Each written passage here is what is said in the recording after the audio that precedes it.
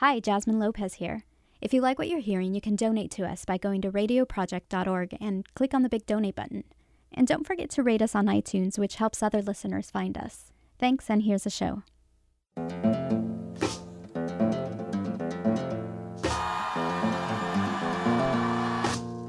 Making contact. Making contact.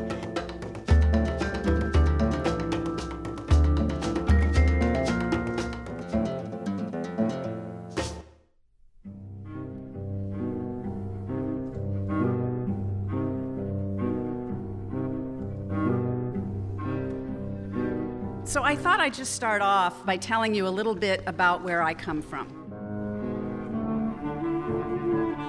My granddaddy, Moishe Ness, who is very beloved to me, but he came over to this country in the year 1900. He was 12 years old. He came with his brother, who was a few years older, and they came from a little shtetl in Galicia, the southeastern part of Poland, and it was called Przemysławy. And their mother had just died. And they came escaping anti-Semitism and poverty. That's Penny Rosenwasser, activist and author of Hope into Practice, Jewish Women Choosing Justice Despite Our Fears. She takes us back a century ago. And of course they came in through Ellis Island, and he immediately got a job in a sweatshop. And pretty soon he got promoted to sewing women's skirts. Couldn't go to school because he always had to be doing that. And by the time he was in his early 20s, he'd managed to save a little bit of money. So when a relative wrote him from South Carolina and said, you know, there's a good job for you here in a dry goods store, you should come down and take it, he did. And pretty soon he was able to buy his own dry goods store. That's where he raised my mom and her 4 siblings. It was a little town called Denmark, South Carolina, 2,000 people. They were one of 2 Jewish families. And on Saturdays, he would drive his sons round trip for a couple of hours so they could go to Hebrew school. But on Sunday, he would teach Bible study at the local Baptist church because he was the most learned biblical scholar in the town.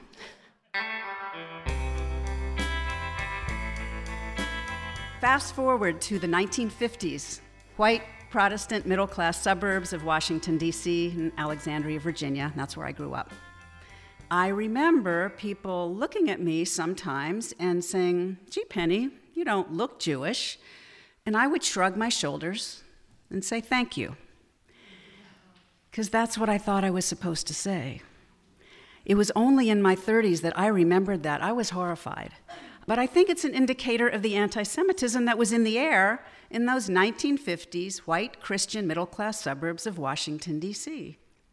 I went to Temple Bethel Sunday School every Sunday till I was confirmed. We had a Hanukkah menorah in our window, and we had a Christmas tree. My parents wanted us to celebrate Christmas. They wanted us to blend in and belong as American. I felt very uncomfortable in my Jewish skin. I wanted to be cool, like the Christian kids all around me. Part of the book goes into my challenge, my battle of combating the effects of that assimilation and reclaiming what I call my loud, proud sense of Jewishness, which grounds my social justice activism today. Author Penny Rosenwasser remembered her childhood in her doctoral dissertation, and in that process, she formed a discussion group. She recruited a broad range of Jewish women who had grown up in all different regions of the U.S. and from a variety of class backgrounds. Most of us were Ashkenazi, a couple of had Mizrahi heritage.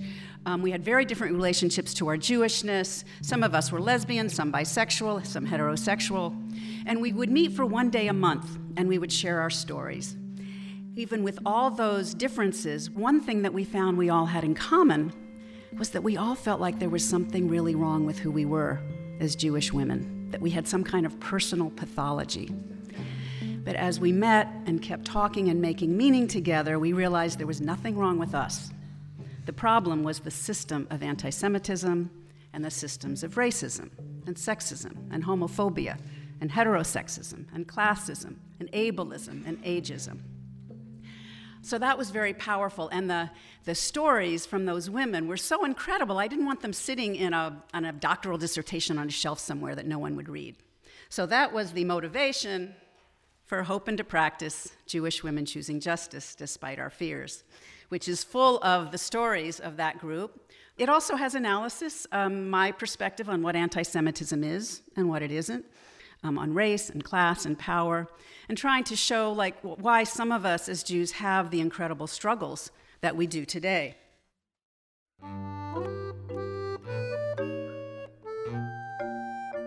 Just to give you a flavor, these are some of the chapter titles. Insider, Outsider, Jews, Race, and Privilege. Let's talk about Jewish power, Rethinking Stereotypes. Suckled on Worry. Hello, assimilation, goodbye, persecution. There is a real Jewish woman, and I am not her. Push, push, push for perfection. Where do I belong? Cracking the code of our conditioning. The chapter on race, for example, insists on the centrality of Jewish multiculturalism, the full inclusion of Mizrahi Jews, meaning Jews from Arab countries like Iraq, Lebanon, Tunisia, Sephardic Jews, Jews from Spain, South America, Portugal, North Africa, Jews from India, Africa, Jews with hyphenated identities.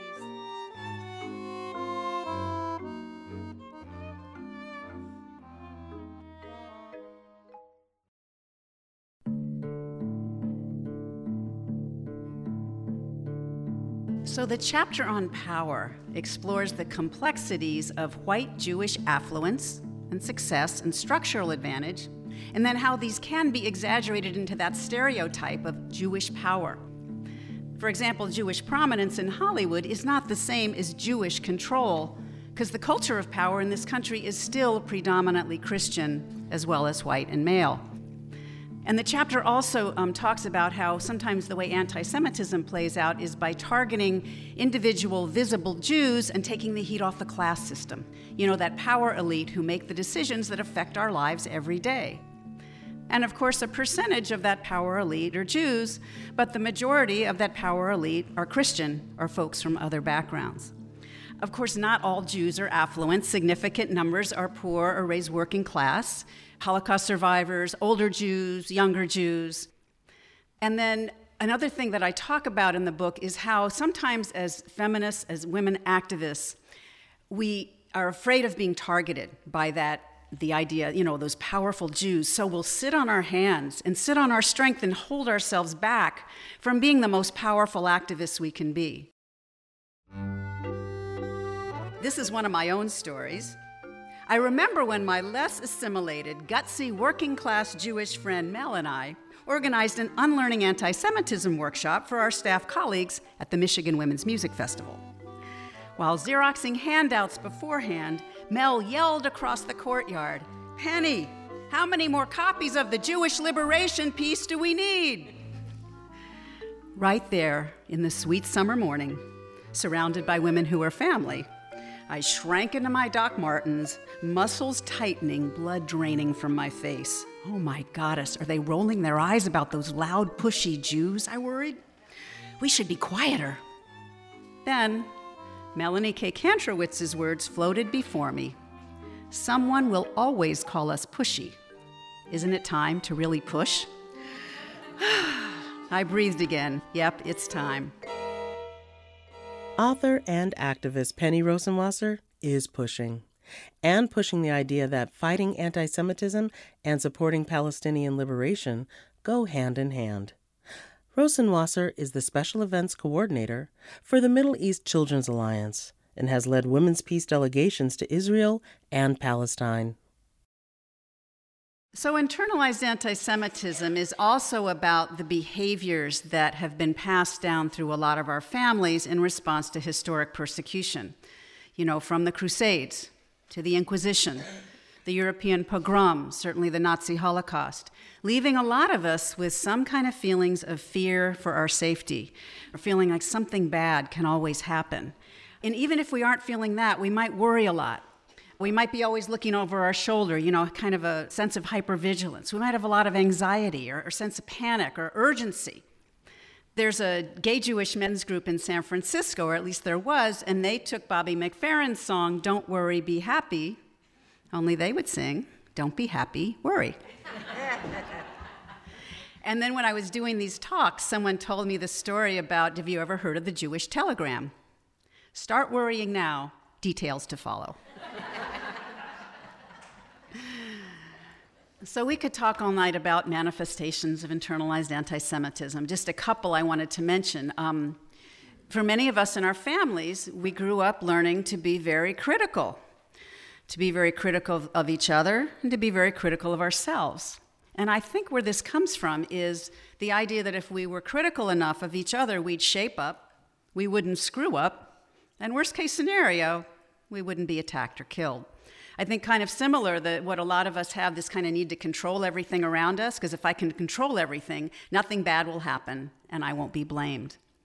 One aspect that I've noticed, and I think this applies to any kind of internalized oppression, whether around class or race or gender or ableism, whatever, is if you notice someone in your group and they do something that makes you cringe, that's usually a little heads up. That's a sign. And I will give you one of my many examples. When I would see Jewish women who were being overtly competitive, and I would just feel like, ugh, get them away from me. Ugh, that's disgusting. I don't want to deal with that. Until, upon examination, I noticed I had exactly those same feelings of competition in me, which I was thinking that I hide. But once I realized that I had that same stuff, it totally shifted it for me. Like I just felt much less critical when I'd see it in these other women. I'd feel more compassion and actually have a sense of humor about it. The way fear operates, it can freeze our thinking. It can distort our perspective and confuse us into thinking that what happened in the past is happening right now. And that's what I call our internalized victimization. There are a lot of deep feelings of grief and suffering and pain and fear that have been passed down through a lot of our families. And it's certainly possible to work through that, but it doesn't go away by itself. I've learned from my friends in the domestic violence movement the adage, hurt people, hurt people. Hurt people, hurt people. Any group who has been traumatized, if we don't work through and heal it, we can end up projecting it onto another people we've been taught to hate or fear, like Palestinians, like Muslims. I think this is a significant dynamic that's going on in Israel right now towards Palestinians, certainly in this country around Islamophobia. Certainly it's not just coming from Jews.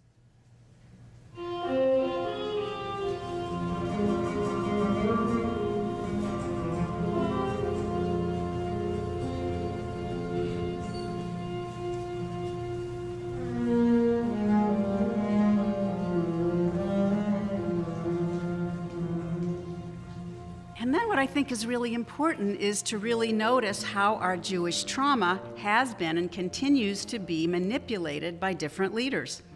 Some of them Jewish leaders, some not, some in Israel, some in this country, manipulating our fear to serve their own political ends. An example, this is not just around Jews, but after 9/11, when George Bush said, "You're either with us or against us," and he was trying to drum up support for bombing Afghanistan by manipulating the fear of people in this country.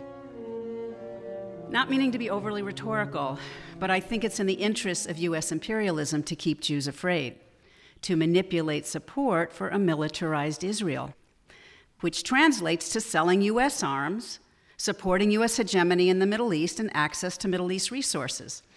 I'm sure a lot of you know that the U.S. sends over $3 billion to Israel every year, but 75% of that has to be spent in this country on U.S. corporations, and most of it goes to arms dealers. When Israel was bombarding Gaza for 51 days, killing over 2,100 Palestinians, 500 of them children, most of those folks civilians, and 78 Israelis died, most of them were soldiers, but the arms that Israel used were mostly from this country. F-16 fighter jets, Hellfire missiles, Apache helicopters, armored personnel carriers, tear gas. So who's benefiting?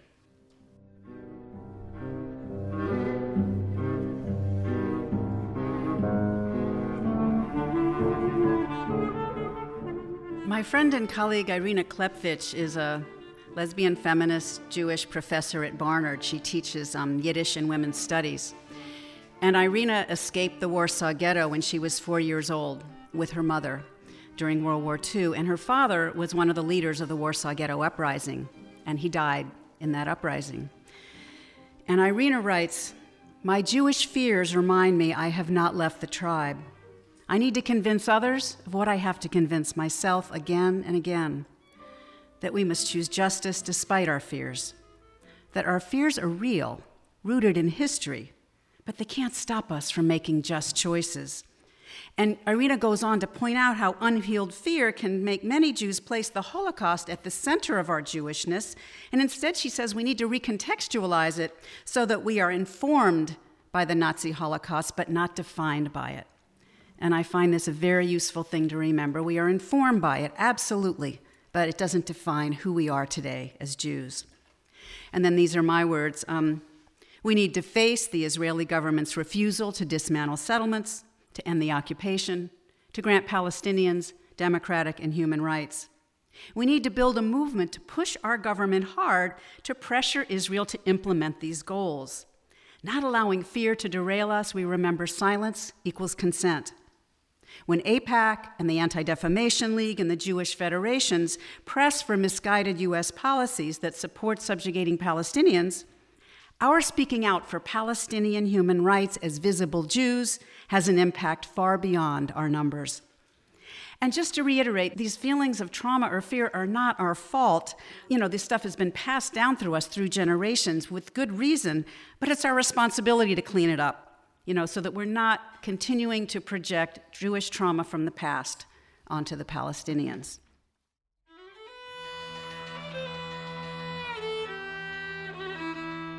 So overall, this book is about Jewish women and trans folks, but it's really for anyone who cares about human liberation. It's about linking personal healing with activism for justice. And the bottom line is, if I feel better about who I am, I'm going to treat other people better. My life is going to feel more full of possibility, and my activism for a better world is going to be more powerful and effective. And then for Jews, that also includes having the courage to face our fears, but not to act on them, so that we're choosing justice despite our fears, linking healing from internalized anti-Semitism with working for the liberation of Jews and the liberation of Palestinians and the liberation of all people.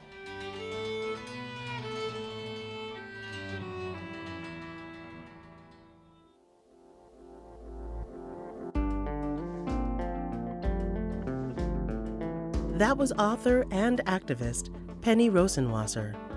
In a moment, she'll read more excerpts from her book, and you'll hear passages read by 4 other women.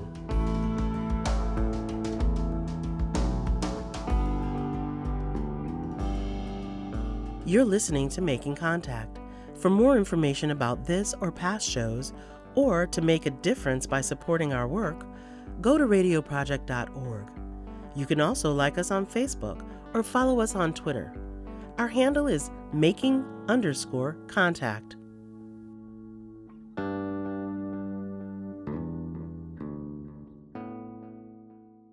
In Penny Rosenwasser's book, Hope into Practice, Jewish Women Choosing Justice Despite Our Fears, she has a chapter called Jewish Positive. It shines a light on how Jews have resisted persecution and have fought for others' liberation. At her book launch event, Rosenwasser invited other women to read selected passages from that chapter on liberation and allies. You'll hear from Professor Smedar Lavie, an Iraqi Jew, Kate Raphael, activist and author, and Chris Welch, a radio host, who now takes us back to the 1500s and the Portuguese Inquisition. Did you know about intrepid visionary Dona Gracia Nasi? After failing to persuade the Pope to stop the Portuguese Inquisition, she mobilized an underground railroad to help hundreds of Jews escape. And then, during the Shoah, one of the most courageous unsung heroes of the Jewish resistance was 19-year-old Rosa Robota. After seeing her own family marched to the ovens, Rosa organized the smuggling that supplied dynamite that blew up the Auschwitz crematorium. Working in the camp munitions factory for months, Rosa and her friends carried out little wheels of dynamite, which they hid in their bosoms or in the hems of their dresses.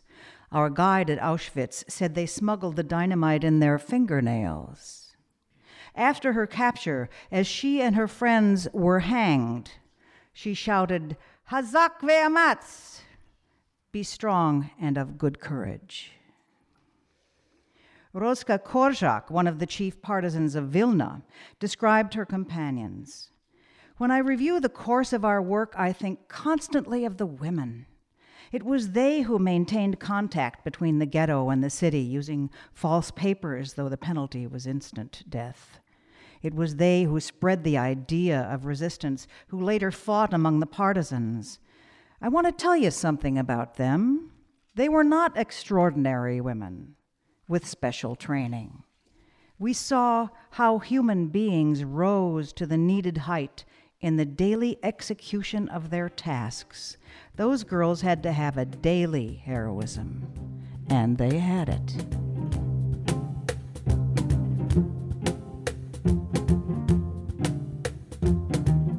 When Esther Brown, a white Kansas Jew, hated the inferior education that her housekeeper's children were getting, she initiated the groundbreaking Brown versus Topeka Board of Education lawsuit, leading to the Supreme Court's 1954 decision outlawing segregated schools. She was undeterred by a cross burning on her lawn or her husband losing his job. And at San Francisco State University, when a Malcolm X mural was painted with dollar signs next to Jewish stars, African-American professor Lois Lyles painted "Stop" on the mural. When she was subsequently arrested, she explained, "Attributing anti-Semitism to Malcolm defames his memory."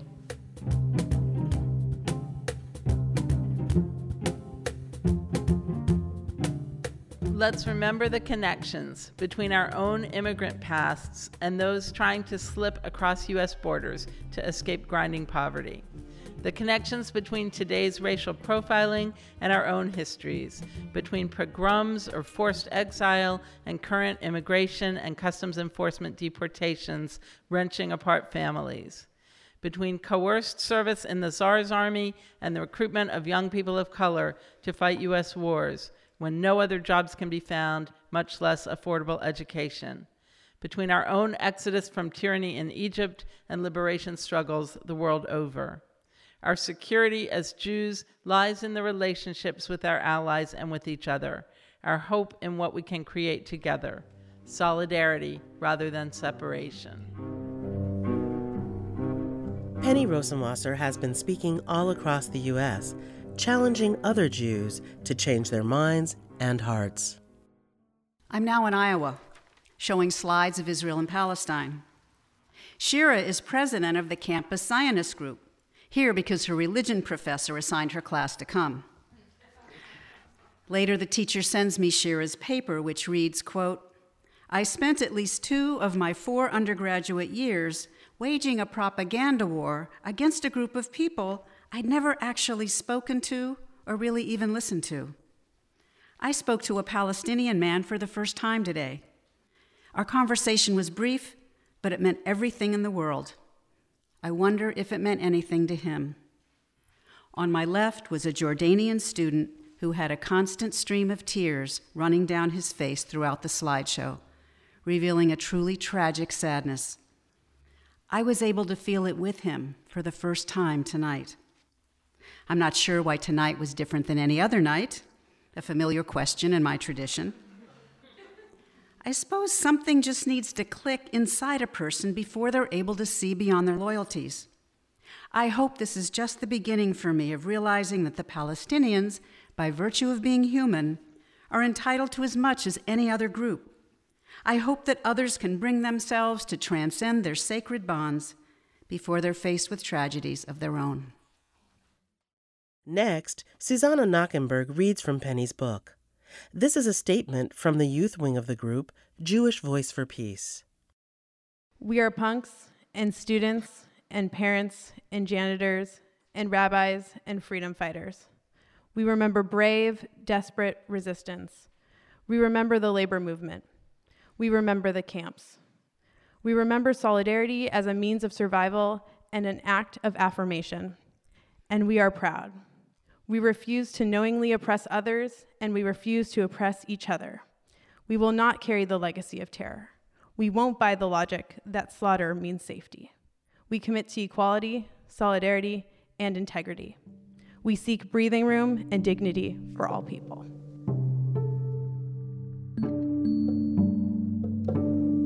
Next, Chris Welch reads an excerpt from The Red Sea, a poem by Aurora Levins Morales. They say that other country over there, dim blue in the twilight, farther than the orange stars exploding over our roofs, is called peace. We would cross the water if we knew how. Everyone blames everyone else for barring the way.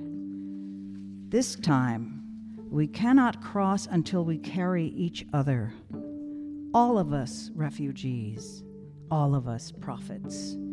No more taking turns on history's wheel, trying to collect old debts no one can pay. The sea will not open that way. This time, that country is what we promise each other. Our rage pressed cheek to cheek until tears flood the space between, until there are no enemies left, because this time, no one will be left to drown. And all of us must be chosen. This time, it's all of us or none.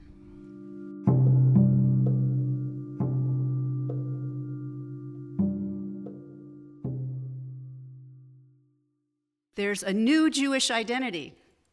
Jewish Voice for Peace leader Cecily Saraski said, one that's multi-generational, multi-ethnic, multi-sexual, a united front against bigotry and nationalism, and for all forms of equality. And these are my words. So Jewish liberation includes resisting anti-Semitism, which can be conspiracy theories, stereotypes, hate crimes, Christian Zionism, discounting Jewish identity, characterizing Jews only as oppressors, ignorance about Jewish history and historical trauma, not speaking up against anti-Semitism, or equating all Jews with Israeli government policies. Jewish liberation also includes opposing injustice against others, whether we're intervening against police brutality or against the Keystone XL pipeline, or fighting the Israeli seizure of Palestinian land, or transphobia, or the rollback of abortion rights. And Jewish liberation also includes valuing our Jewish selves, intertwining healthy self-love with social justice. That was Penny Rosenwasser reading from her book, Hope into Practice, Jewish Women Choosing Justice Despite Our Fears. You've been listening to Making Contact. We'll link to the book at our website, radioproject.org. Special thanks to KPFA Radio for event recording. Music by Kyla Flexer. Ensemble Meek Nawuj. Blue Dot Sessions. John Paul Keefe and the 145s. QWE. A Ninja Slav Drumi. Varetsky Pass. And Miles J.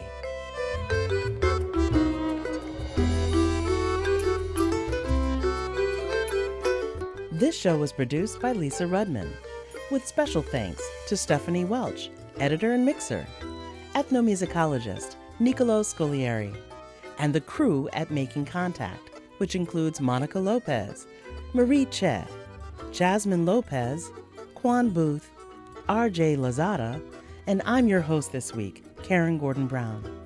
We value your feedback and ideas for future programs, so please drop us an email, makingcontact@radioproject.org, or chat with us on Facebook or Twitter.